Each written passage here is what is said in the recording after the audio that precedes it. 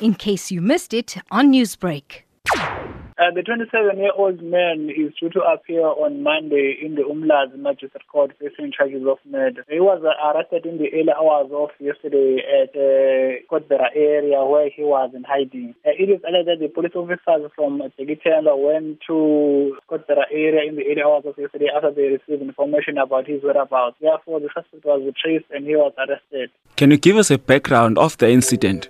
It is alleged that on the 30th of this month, the 24-year-old woman was allegedly assaulted and she died as a result of injuries. She was in the suspect's house. The suspect fled the scene when the police arrived at the scene, and the case of murder was opened for further investigation by the Tegitenda police. And do we know if the victim had previously reported any violent tendencies by the suspects?